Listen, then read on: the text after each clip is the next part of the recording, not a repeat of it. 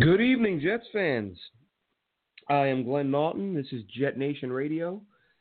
Thank you so much for tuning in. Apologies. We did a show a couple days ago that, once again, some issues with Blog Talk, and we did the show, we loaded it up, and about 20 seconds of it was on Blog Talk. So as it turns out, I sat here for about an hour and a half talking to myself. So apologies. That's why I had a different night tonight, because it didn't work a couple nights ago. Hopefully we don't have a repeat performance of that. But my goodness, folks, where to begin? Where to begin? I mean, we all watched it. We all sat, I'm sure, with our jaws dropping, eyes popping out, and wondering if what we were seeing in front of our eyes was real.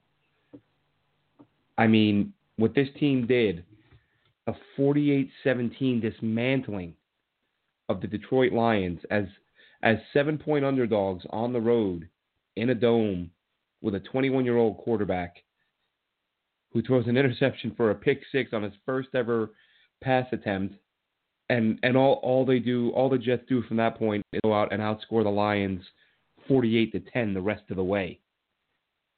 I mean, everything clicked, everything worked. Offense was excellent. Darnold, after that interception, didn't have another turnover. Some fantastic throws. Used his legs. He did everything we should do, basically.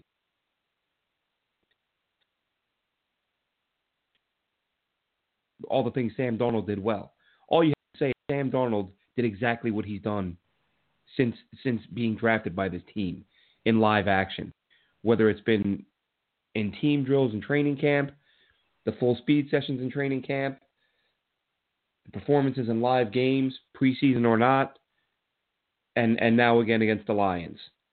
Threw great, threw the ball well on the run. Went through his progressions. Hit his second, third options. Directed traffic. And I mean, the guy is just, I watch this guy. I watch what Sam Darnold is doing right now, and I still cannot believe he's a Jet. I can't believe that this guy fell to the Jets. I know that's an old conversation to have, but as I was watching him operate this Monday night against the Lions, I just couldn't help but think to myself that the Giants passed on this guy with a 39-year-old quarterback. And that's been said a million times, but I still can't believe it. I still find myself thinking it. I still find myself saying it. Darnold was fantastic. He did a great job on Monday night. And here's the problem. And this, we might go a little long tonight because if we're going to talk about players who played well, we might go through the whole damn 53-man roster. I mean, every phase dominated. You gave up 17 points, okay? Your defense allowed one touchdown. And that came on, it was more of an aberration. They dominated all night, and they had one series where they came out, they played soft, the Lions went down the field and scored a touchdown in about 3 or 4 plays. Outside of that, the Lions offense couldn't do anything.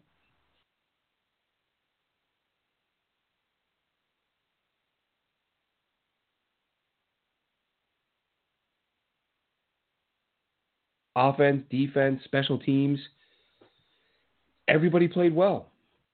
Everybody did a great job. Normally when we do this show after a game, we'll do studs and duds. Folks, there's no duds tonight. I'm sorry. The team just won 48-17. If you think I'm going to sit down and nitpick to try to find one or two guys who had a hiccup so I can blast them, it's not worth doing. There's so much positive to discuss. that, yeah, I mean, we may mention guys who could have played a little better, whatever it may be, but top to bottom, this team was fantastic. We're going to go over, I mean, you can't discuss all 53 guys. So we're gonna talk a little bit about the guys who stood out the most. And there are plenty. And there are some that we may not even get to. And people may say, how did you not mention this guy? How do you not mention that guy? Again, we don't have time to mention 53 guys. But that's where this game leaves you feeling. You come away from this game thinking, there's nobody who doesn't deserve a pat on the back for their performance in this game.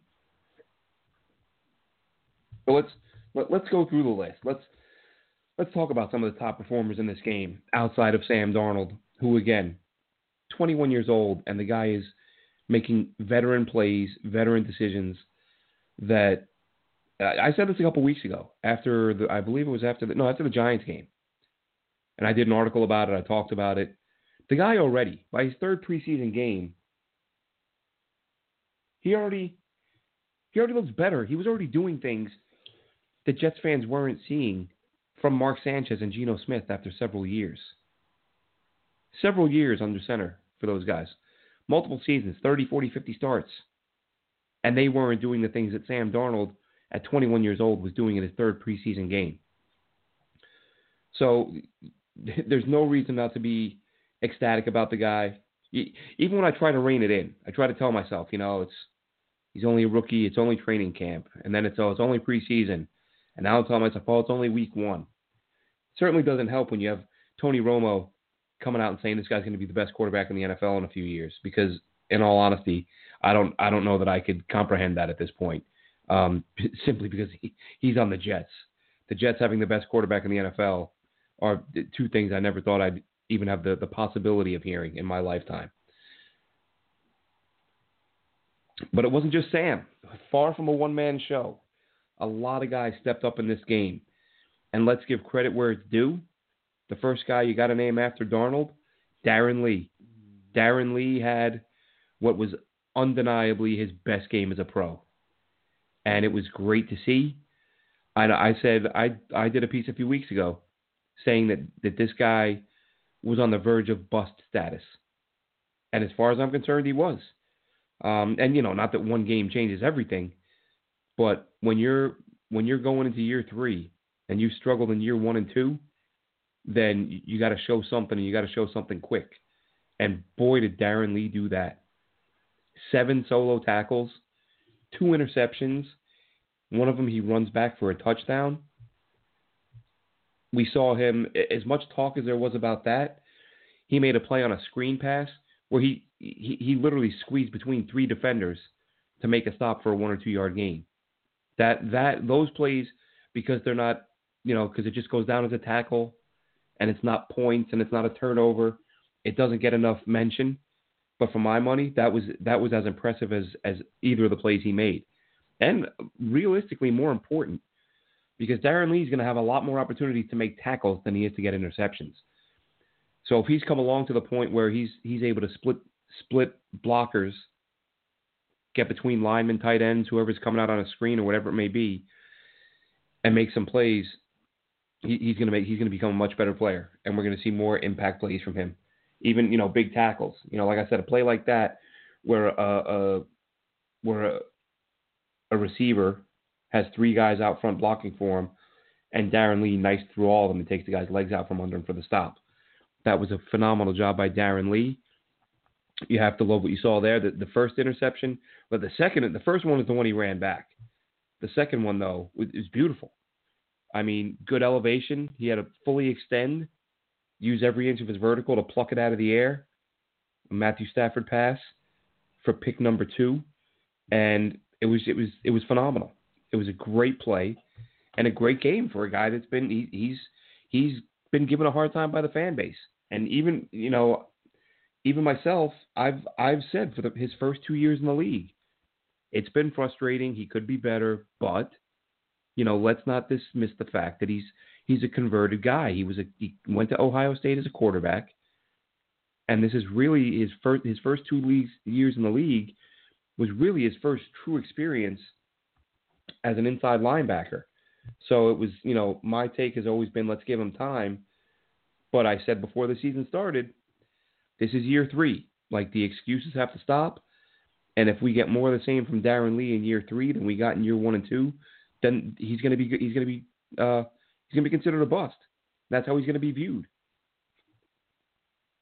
Looks like he's on his way to turning that perception around, and nobody would be happier if he did than I would, because you need to hit on these picks.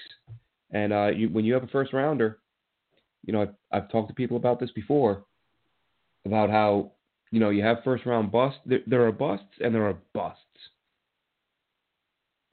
Technically speaking, yeah, a bust is a player who doesn't live up to his potential, who doesn't meet expectations. I get that. But that doesn't mean every bust is the same. To me, Brian Thomas is a guy who didn't live up to his potential as a first-round pick. If you want to call him a bust for that, fine. But you know what? The guy had a quality 10-year career. You could certainly do a lot worse. Compare Brian Thomas to Vernon Golston and tell me that both those guys are the same thing, because they're not. One of them at least had a quality career. So again, you want to say he's a bust because, a guy like Brian Thomas didn't live up to his status? You go right ahead. Me personally, if you get 10 years out of a guy who plays well, I can live with that, because there are Vernon Golstons of the world. And right now, Darron Lee is a guy who has played well at times, but it's been inconsistent. In training camp, he was still, again, inconsistent, saw him get beaten coverage many times. And hoped that would turn around, and it looks like he well, it doesn't look like he did. He took a huge step in making that happen this week, and it was great to see. And hopefully more of that type of stuff to come in the future, whether it be excelling against the run or against the pass. Time will tell, but you have to tip your cap to Darron Lee. He's a guy. If you follow him on Twitter, you know that he hears the talk, he hears the whispers. He knows what people are saying about him, and he comments on it. And he said a couple weeks ago, he said, look, fans at Ohio State were on me until the light went on, and that's what's going to happen here. So hopefully he's right. Hopefully Darron Lee is on his way to justifying that first-round status and becoming a playmaker in this defense. Another guy I want to talk about, because, man, was it refreshing. Actually, we're going to talk about two guys at the same time here, because these are two guys that I talked about a lot this offseason, because I felt like they were the reason why. With all the talk, all the arguments I've had with people, whether it's on Twitter or through people calling me, texting me, on message boards, just telling me how bad this offensive line is going to be this year. And it's going to be the worst in the league, and Sam Darnold is going to get killed, and he has no chance behind this line. My answer every time, it's like, listen, Spencer Long is a huge upgrade over Wesley Johnson, and Brian Winters, assuming he is healthy, will be a much better player than he was last year. That's two up. You needed 3 spots to play better this year. Okay? Shell at right tackle, Beachum at left tackle. They were solid last year.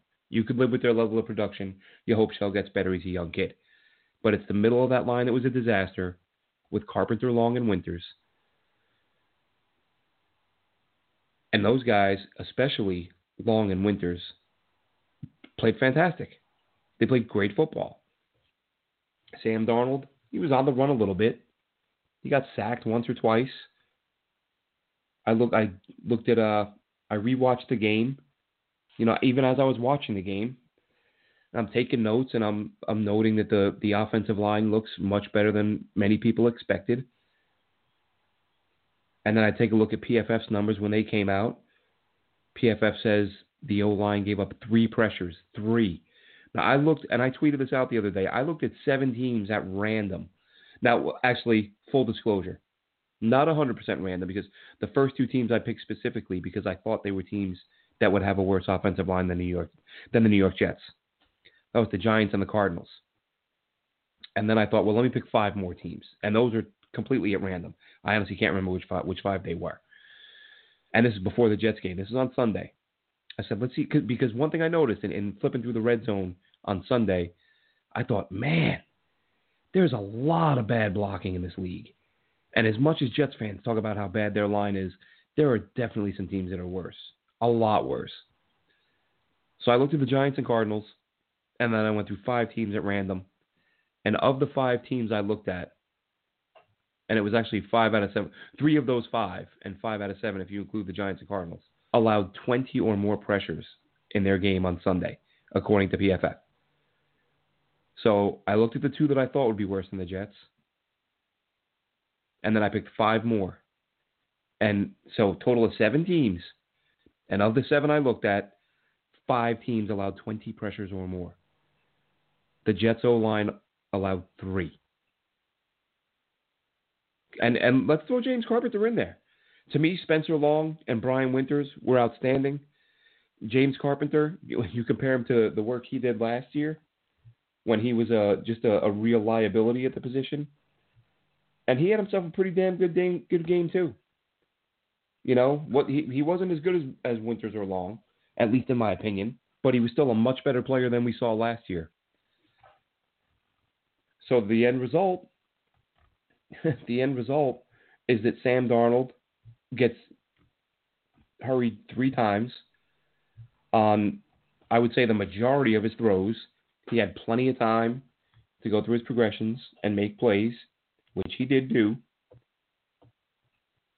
And then you had the running backs, Isaiah Crowell and Bilal Powell, who Bilal Powell, I've been saying for about 4 years now, he's gonna be running the way he runs for a couple of years longer than you would expect the guy that hits 30.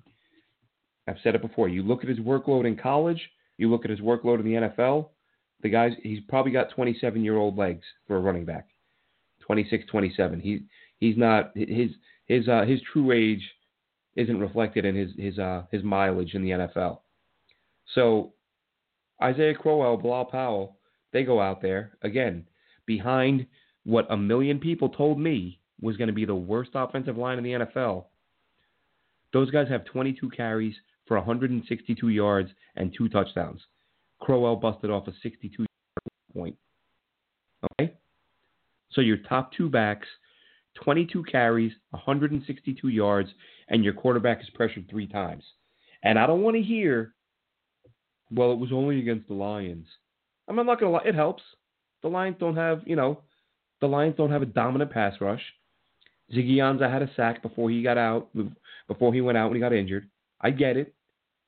But if you're telling me what you've been telling me all offseason, that this offensive line is the worst or one of the worst offensive lines in the NFL, performances like that don't happen against anybody. The worst offensive line in the NFL doesn't go out there and pave the way for over 160 yards rushing on 22 carries for their running back while the quarterback gets hurried 3 times or pressured 3 times. That doesn't happen.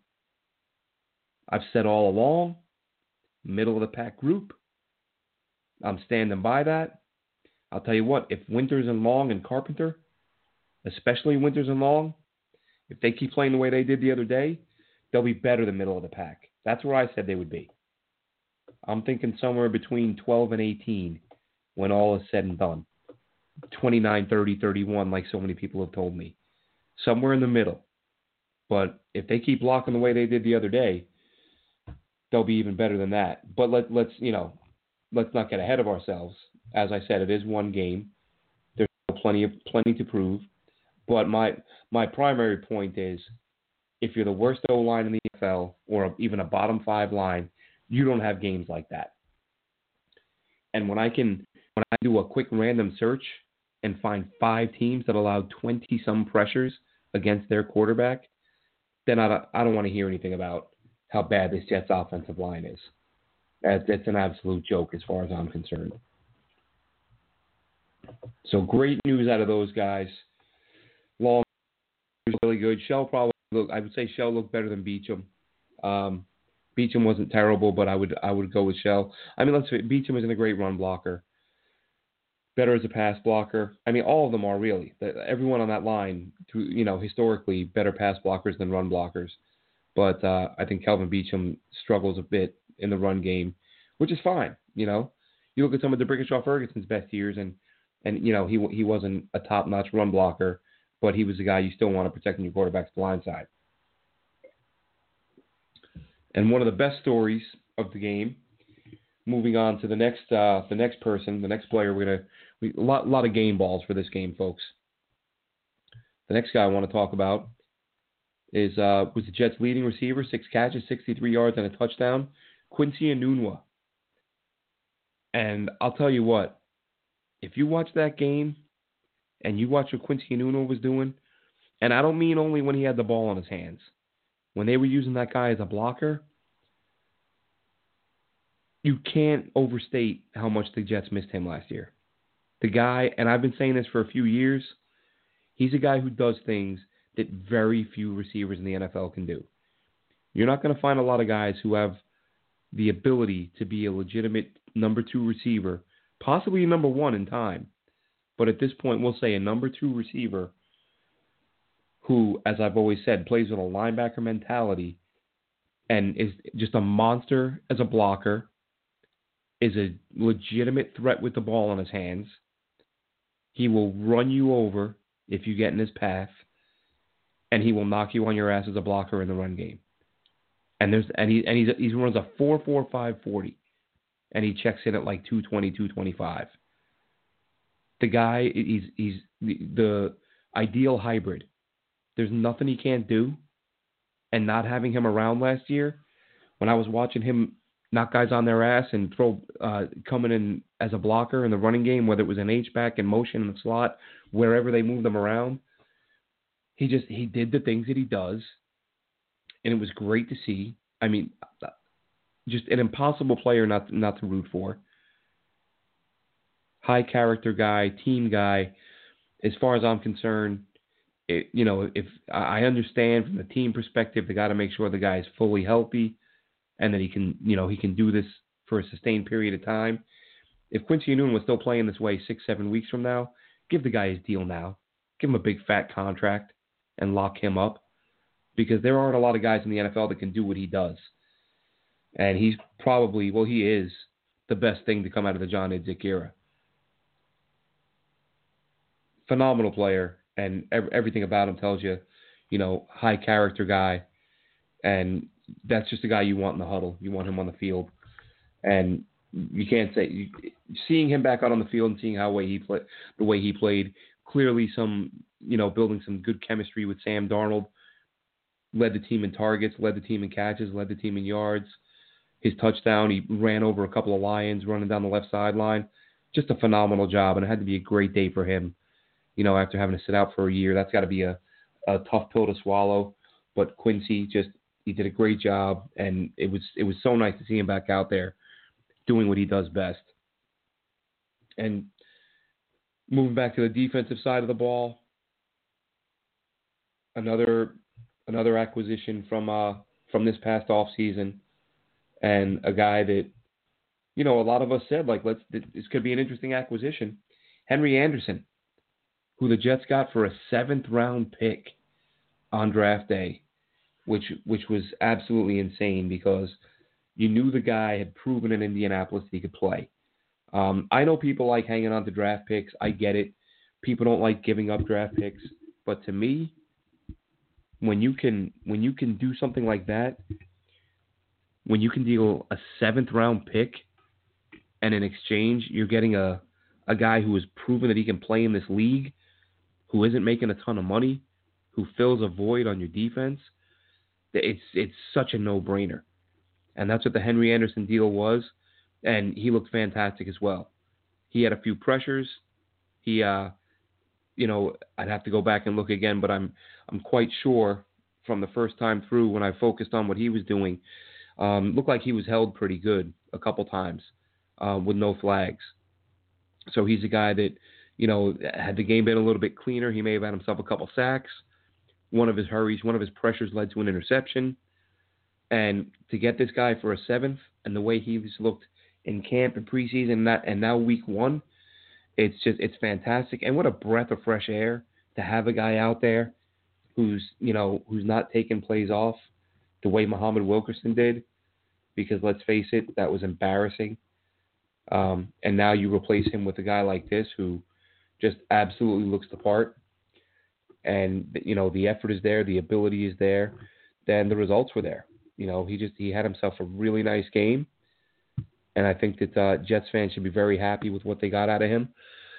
As a matter of fact, I was curious, having noted during the game and during the previous week's preseason games that he looked like he was one of the better pass rushers really on the team in terms of getting pressure, and he did earn the top grade among pass rushers, at least among starters. When I checked with PFF's numbers, Jeremiah Adochu, the outside linebacker they had, he played 10 snaps. He actually got the highest rating, but of the starters, Henry Anderson played 24 pass rush snaps and had himself a grade of 72, which isn't bad. So really nice job by him. And just to see a guy play the way he did, you feel like you really got to steal for a 7th round pick, because let's face it, these 7th rounders make NFL rosters at about a 10 or 15% clip. And this is a guy who is still young enough that you can see if he keeps playing this way, he's a guy that'll be around for a while. So great job by him. And another guy, sticking with defense, because, again, just phenomenal effort all around. The defense gave up 10 points to Matthew Stafford on the road. Just a hell of an effort. Actually, should have mentioned this guy earlier. Should have mentioned him alongside Darron Lee, because he's another first-round pick, Jamal Adams. Jamal Adams, just like Darron Lee, had his best game as a pro, as far as I'm concerned. And not just because he had the interception. He did have the late pick. But we saw him in coverage, jarring a ball loose from a receiver on what would have been a touchdown. So he had a touchdown-saving hit to go along with the interception. He was in the backfield consistently. First play of the game, if I'm not mistaken. Tackle for loss in the backfield on LeGarrette Blount. We saw him shedding blocks, making plays at and around the line of scrimmage, much like he did last year, but looked even more comfortable this year. And returning the ball. That was one thing I saw on Twitter earlier. Brian Baldinger, the former O-lineman who does some nice breakdowns, he had a clip on Anderson, and he mentioned some of these plays that I just mentioned, breaking up the touchdown, the interception, and all that. But here's Baldinger going on and on about what a great job Adams is doing. And you see him being as disruptive as he is in the backfield when they put him in the box and guys are taking up blockers, and even when they're not, when he's shedding blockers, making stops. Again, I want to say he got Blount. It was LeGarrette Blount on the first play that he caught behind the line, and then had a couple plays at the line. Had the pass breakup down the left sideline. Had the ball that he jarred loose that was going to be a touchdown. I mean, you can't do a lot more than that. You can't do much more than that. You saved the touchdown. You had a pick. You got in the backfield and disrupted some running plays. You broke passes up down the field. I mean, he was firing on all cylinders. Even without the interception, Jamal Adams had a hell of a game. The interception it's the sexy stuff, and I get that. I mean, those are the big plays. Those are the game-changing type plays. I mean, when he had his pick, the game was over, but I think you get what I'm saying here. The pass breakups and these things don't make it into the stat book, but these are plays that change outcomes of games. So a fantastic game for Jamal Adams. And listen, Jamal Adams and Darron Lee could start playing at a first-round level. Not to say Adams didn't last year. He struggled a little bit in coverage. And now we'll get to see him, in the coming weeks against some better tight ends. Week 3 will be interesting. Because if you recall, David Njoku beat him pretty good last year.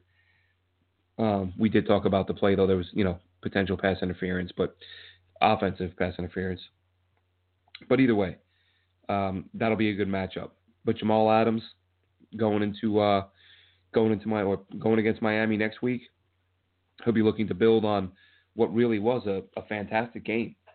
Fantastic game, and he should be very happy with himself. And Jets fans should be excited because we know how tough it is when you get these guys who don't play to their draft slot. And Again, Adams played well last year at times.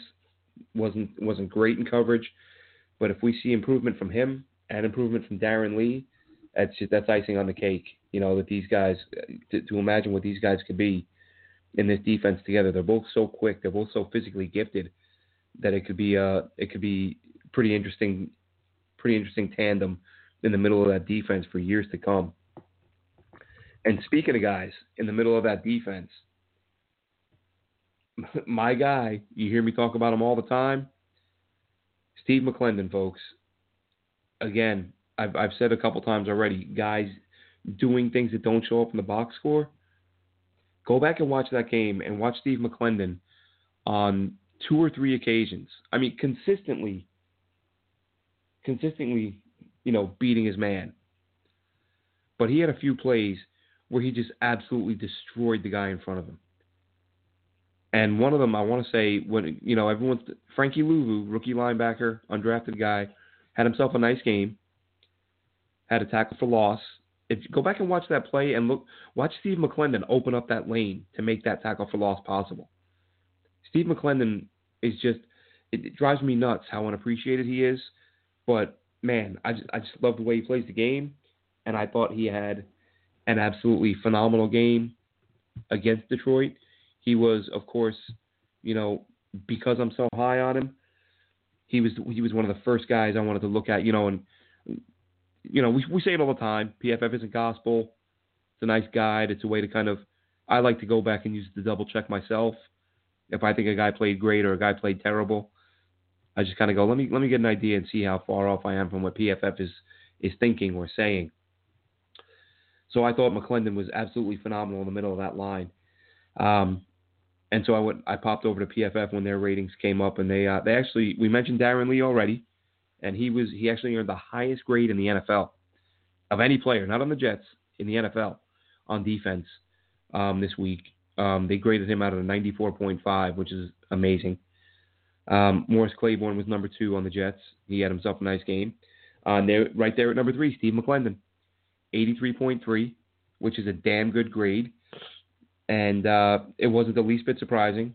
I kind of thought to myself, I said that, whatever his grade is going to be on PFF, I thought it's going to have to be at least somewhere in the 80s, if thinking maybe high 80s.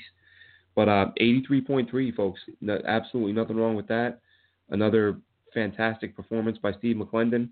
The guy just does an amazing job against the run and is better against the pass as a pass rusher than you would expect from a nose tackle. He does a nice job there too. So tip your cap to Steve McClendon and be happy that guy's on your team. Because as I've said a million times, not just a great player, but comes across as a great locker room guy.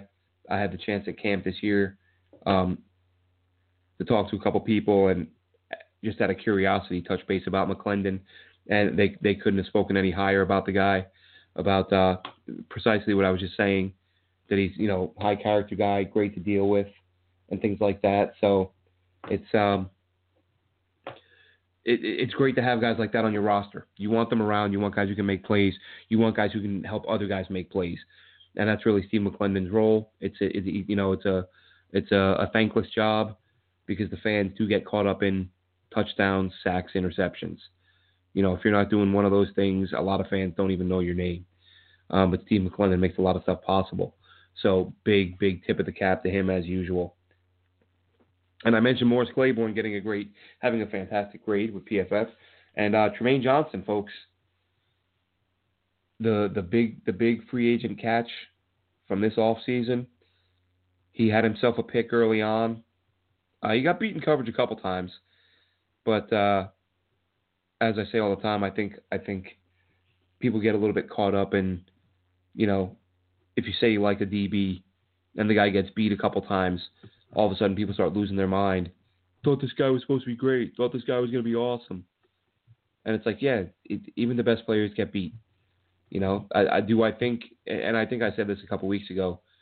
I've kind of gotten tired of the term shutdown corner, because if you're going to be honest with yourself, there are probably 3 or 4 of those in the entire NFL. You don't have that many shutdown corners, but you do have some really good ones. and I think he's one of them. And I think that his addition is going to be huge for the secondary. And we got to see that this week. I mean, that's a lot of turnovers, folks. 5 interceptions. The Jets had 5 interceptions as a team. And for those of you who saw Seth Walder's tweet earlier, Seth Walder of Sports Illustrated, he shot out a screenshot of a freeze frame picture of Perry Nickerson. For those of you who watched the game and remember, just before the end of the half, Perry Nickerson came in for Buster Screen, promptly got himself a unsportsmanlike conduct penalty for talking a little trash after a tackle. Now I don't know what was said. I would venture to guess it was, officials being overly sensitive, but that's neither here nor there. You want to throw a flag on a guy because he said something mean. Fine, whatever. But on the next play or his next opportunity, Perry Nickerson, I almost said Sam Bradford. Matthew Stafford lofts up a ball in the right back corner of the end zone. Perry Nickerson times it perfectly, goes up, comes down, gets one foot in. The second foot was a little bit questionable. On replay, it was even questionable. But for those, like I said, Seth Walder, who freeze framed it and kind of showed you this guy, that the right toe was in bounds. The right toe did touch down. So this team had 5 interceptions and really should have had 6, which is just unbelievable. They had 11 interceptions last year. In 16 games, this team had 11 interceptions last year. They should have had 6 the other day. They did have 5. They had nearly half as many interceptions this year as they had all of last season. Unbelievable. Sometimes so much went wrong last year that sometimes I forget just how bad this team was at forcing turnovers. Not the issue at all on Monday night, and just great showing, and a great showing from the secondary. As I said, the corners were phenomenal. And again, they had one bad drive. Other than that, they gave up a field goal. As we said, the other points were on the Darnold interception on the first play. Which, by the way, I got to say, all the trolls who were absolutely flooding Twitter timelines with all the things that, all the jokes and Bleacher Report, for God's sake, they must have had this thing dialed up and ready to go for Sam Darnold's first mistake. Sam Darnold throws an interception. 3 seconds later, Bleacher Report tweets out a picture of a smiling Teddy Bridgewater saying, you could probably use me. Too bad you traded me. I mean, are you serious? I get that people want clicks and attention and all this garbage, but Jesus, for crying out loud. Really? One play? And I mean, I get that from like a dopey super fan or something like that. But anyway, my point being, those people went away pretty quick. They had a lot to say for about 10 minutes. And then all of a sudden they were gone. I still haven't seen them.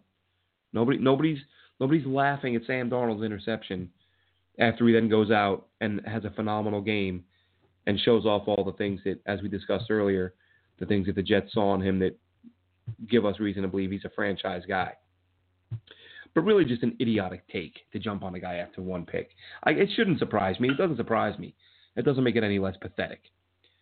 But anyway, let's talk about something that was the opposite of pathetic, and the Jets' special teams, namely Andre Roberts as a return man, having a phenomenal game. And I said many times during the preseason that I hated the fact that this guy was going to make the roster, and it's not because I don't like the player. It's not because I don't think he's a good player. With this youth movement, I really, really was hoping that this team would find a young kid out. Maybe a Trenton Cannon would work out as a return man. I wanted to see a guy with upside get that job. The fact that somebody didn't, you can live with it. But Roberts, my goodness, 3 returns for 135 yards. It's a 45-yard per attempt average. And one of them, of course, a 78-yard return for a touchdown. Everything, folks, everything. The running game. Robbie Anderson had one catch. What was it? It's a 41-yard touchdown, because that's what Robbie Anderson does. He scores long touchdowns. That gives him 8, I think, for his career. 8 touchdowns on catches of 40 yards or more. And he's done it against some of the best. And if not for the fact that Ryan Fitzpatrick's deep ball was so bad a couple years ago, he probably would have had another 4 or 5 40-yard touchdowns as a rookie. So this guy, I mean, what a tough situation the Jets might be in with him. All you do, you just hope that guy can keep his nose clean and play here for the next 10, 12 years. Because athletically, the way that guy just goes out and beats people consistently is unbelievable. Speaking of Robbie, though, I will say, if we're going to call out one thing for being idiotic, stupid, the probably the biggest black eye on the night was the Jeremy Bates end around to Robbie Anderson that they lost yards on. Just a really, really questionable play call. I know Robbie Anderson wasn't seeing a lot of targets up to that point. Maybe you want to get him involved, but there's got to be another way other than, sending him on an end around that loses you some yards. He, as much as people talk about Robbie being a guy with one-trick pony, listen, he had, it's not like he caught 65 deep balls last year. He can run a comeback. He can run an in. He can run a couple different routes. I would say find a way to get him involved that doesn't include the potential of losing 5 yards on a run play. But again, there you go. I said earlier we wouldn't have any negative thoughts. There's one.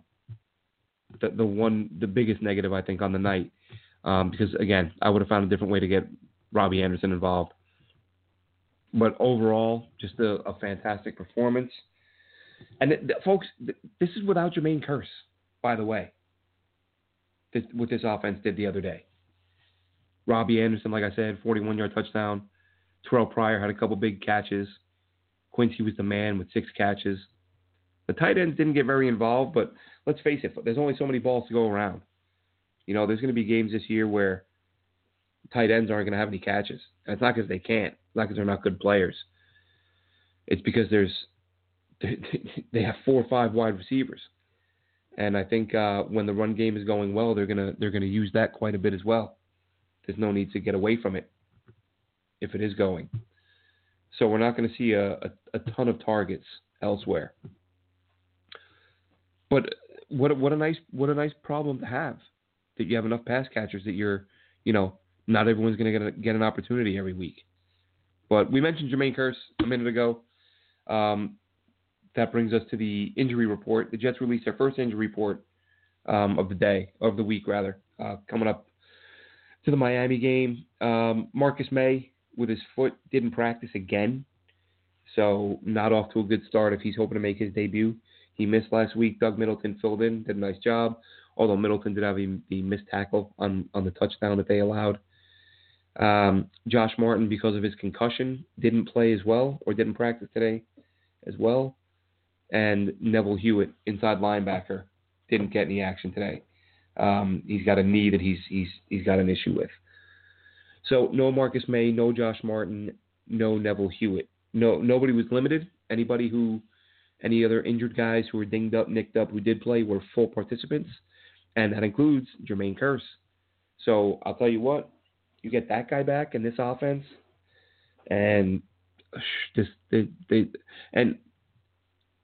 speaking of that, I'm getting sidetracked a little here, but I wanted to mention this because it's not. If you listen to the show, I said about 1 million times this offseason, and I've written several articles on it this offseason, how I couldn't believe how badly the national media was underselling this Jets wide receiver core. Pete Prisco of CBS Sports, who I interviewed him a couple years ago at the Combine. He's a nice enough guy. But I saw a tweet from him the other day saying one of his concerns with Sam Darnold is that the Jets have a lack of skill players. And I've seen that so many times this offseason, and every time all I can do is shake my head and wonder how these guys are getting paid. So without Jermaine Kearse, the Jets receivers did what they did the other day. Jason LaCanfora came out. He shot out a tweet and said, this Jets wide receiving group might be the most underrated group in the NFL.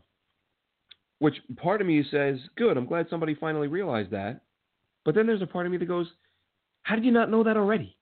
How did you not know that a team with, as I just mentioned, Robbie Anderson, more 40-yard touchdowns than any other receiver in the NFL last year. Jermaine Kearse, 800 and some yards. Him and Robbie were on pace to combine for 2,000. Quincy Enunwa was back from injury. You added Terrell Pryor, who's back from an injury. Both those guys had 800-plus yards 2 years ago. How you look at that group and say they're not good is beyond me. And now for people to, the Jets and receivers they're a surprise. Yeah, if you weren't paying attention or if you're not doing your job as an analyst, you probably are pretty surprised. But to anybody who was looking at this team as they were constructing this roster in the offseason, and I know it's only one game, but I've said it all offseason, I'm confident this is going to be a good group all year. This isn't, like I said, I don't like somebody coming out after they finally get to play a game and say, this group might be good. You should have known that before. But back to the injury report and Jermaine Kearse, who got us started on that. So Kearse was a full participant. He missed some time last week and obviously didn't play this week due to what the team said was abdominal surgery. So he was back full. Kevin Pierre-Louis is back. A lot of Jets fans won't know a whole lot about him or haven't seen a whole lot of him. He was a Kansas City Chiefs special teamer and backup last year. Had a couple starts. Loved what I saw out of him in preseason or in training camp rather. Then he got nicked up, but you kind of felt like his contract, 2-year deal, $6 million, that he wasn't going to get cut even though he wasn't healthy. To make room for him, the Jets parted ways with Ben Braden, who actually someone just tweeted me a minute ago that Ben Braden has been added to the practice squad. Fully expected that when he was waived. The team obviously liked him, gave him a ton of run in the preseason, and he made the final 53. So Braden is off the roster for now. Kevin Pierre-Louis steps in, but he was a full go with his injury, which is also an abdomen. Our guy who we mentioned earlier, Steve McClendon, he was a full participant, but they listed him as having a knee injury. Brian Winters, bit of a balky back. Kelvin Beachum and his foot. Spencer Long with his knee. Terrell Pryor with an ankle. We know he had that offseason surgery. And Quincy Enunwa with thumb. All listed on the injury report, but all of them a full go, 100%. So I'll tell you what, it'll be a lot of fun if Jermaine Kearse is healthy. I want to see a ton of 4 and 5 wide receiver sets with this group of receivers because, man, you talk about being able to create mismatches. And the Dolphins do have some good DBs.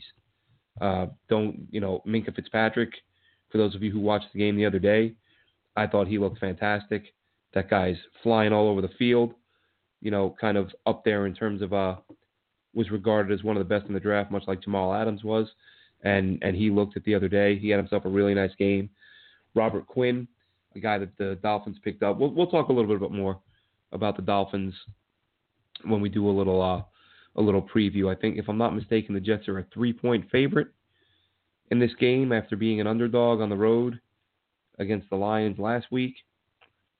So that puts the Jets, 3 points at home is basically a push because, as they say, Vegas will give you 3 points for being the home team. So if you're a 3-point favorite at home, they're not picking a favorite. You're just getting 3 home points. But anyway, getting into that in full for this week, because what do the Jets have to do now after a huge win against Detroit to keep their to keep it going, to not lay an egg and come out flat against the Dolphins? I don't think you can come out flat. This crowd is going to be fired up. Jets fans are pumped. That building should be rocking. Sam Darnold's debut, coming off of a blowout win, and it's only week 2. So I would look for a nice turnout and a lot of noise. And I'm going to say that the Jets, a couple things they have to do aside from the obvious, as we talked about earlier, keeping Sam Darnold upright. The Jets did a really nice job of that this week. The Dolphins, of course, as I mentioned, Robert Quinn is a guy they acquired this offseason. Cameron Wake is still in town. How much he has left in the tank, I feel like that guy's been in the league for 15 years. We'll find out soon enough how good he looks. They'll look to try to win their battles on the edges, I believe. I think they're going to try to attack, James Carpenter. No, sorry, not James Carpenter. Kelvin Beachum on the outside. Brandon Shell on the right side. Work them a little bit with Wake and Quinn. See how they hold up. Try to bring some pressure up the middle and rush Darnold. Pressure him into making some throws before he wants to make them. But with Quinn and Wake on the outside, I think that gives them a decent chance to make some things happen. And in terms of the secondary, if they are able to get some pressure and rush some throws out of Sam Darnold, I think that secondary, Xavier Howard, he's a guy I liked a lot coming out of Baylor. Thought he was going to be a good pro. He's in year 2. Going off memory, I think he had his moments last year. I think it was up and down, but I think he showed some potential. I think he can be a pretty good player on the outside. Bobby McCain's an underrated corner. I don't think he gets enough credit for being a solid cover guy. And I think him and Howard and, again, Fitzpatrick lining up in the slot, safety, wherever, he's a good player. So the Dolphins have the players. They have the ability to get some pressure on the quarterback, and they have some guys on the back end who can cover. Their linebackers, on the other hand, it could be just me, but I feel like Kiko Alonso has just been an absolute disaster ever since his rookie year in Buffalo. I know he had a pick last week, but he still just strikes me as a guy who he's not as hard-nosed as you'd like a linebacker to be, especially again, he was last year. I keyed on him for a few plays this week when I watched that Dolphins-Titans game, that ridiculous marathon, 8-9 hours with rain delays or whatever, weather delays. But Kiko Alonso, he's a guy that doesn't strike me as living up to he hasn't played as well as he did as a rookie. And I think that's something the Jets should try to take advantage of, because if he's struggling as much as he is, or as much as he did last year, then he's a guy you got to attack. So the Jets should have some opportunities to be able to run the ball. The Dolphins have, again, they have some quality D linemen. They have some decent DBs. Their linebackers, again, not a huge Kiko fan. Raekwon McMillan didn't really, good enough tackler, didn't really blow me away in what I saw last week. However, I will say I'm not watching these as closely as I'm watching the Jets games, so it's entirely possible they played better than I thought they did. But from what I saw, wasn't really blown away.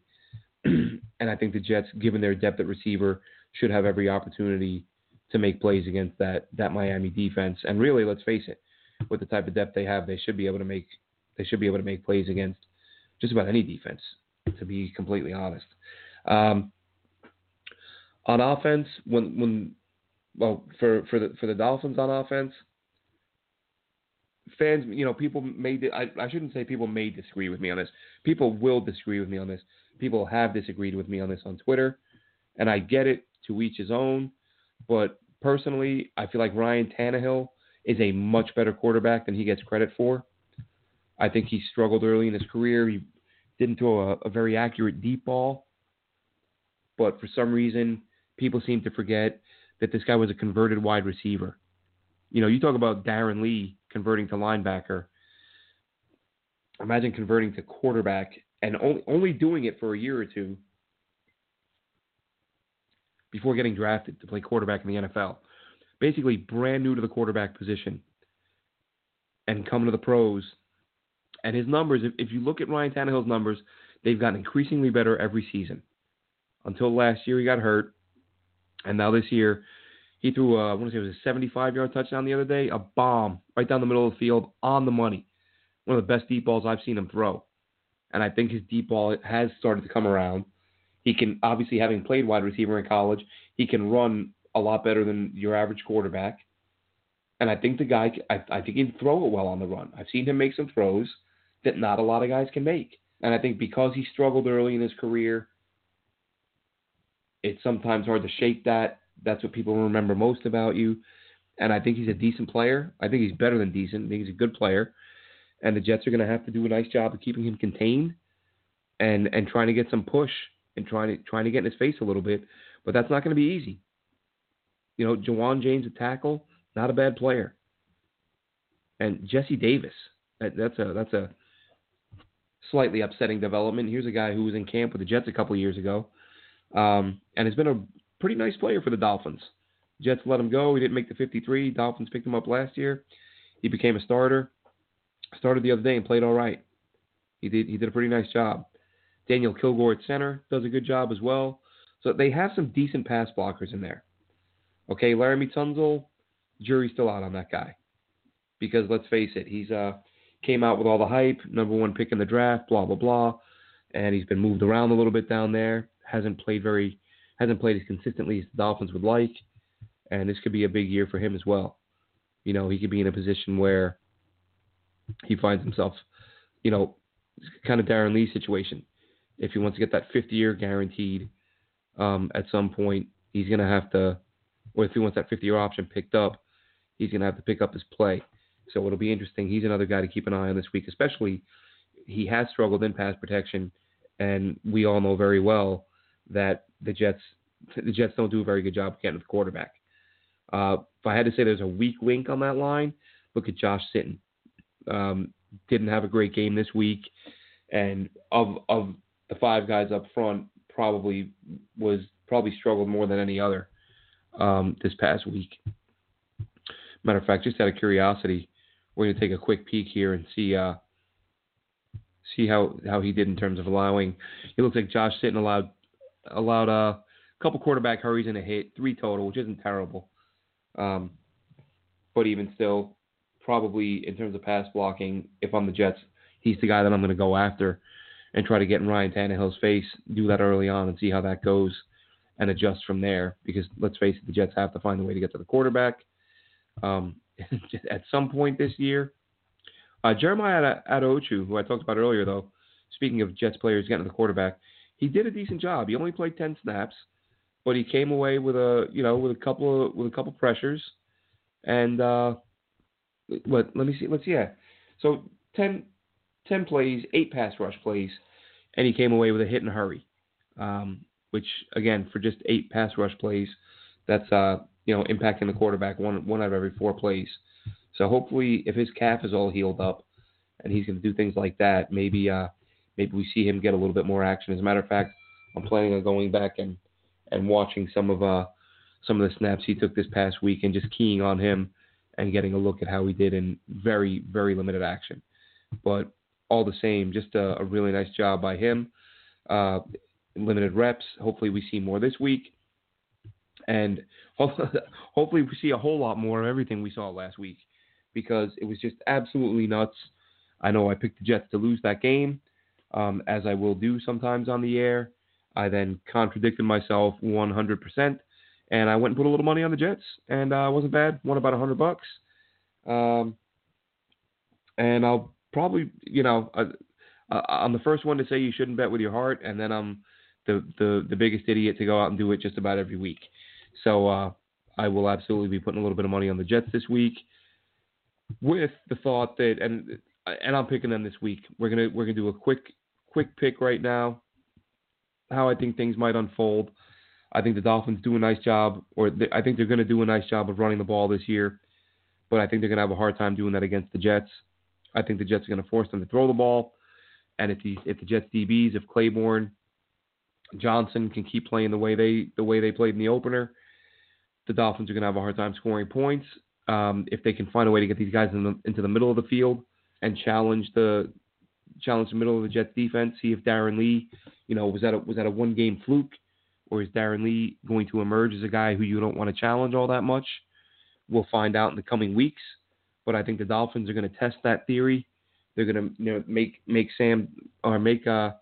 Jamal Adams and Darron Lee both prove that last week wasn't a fluke and that they are reliable in pass coverage.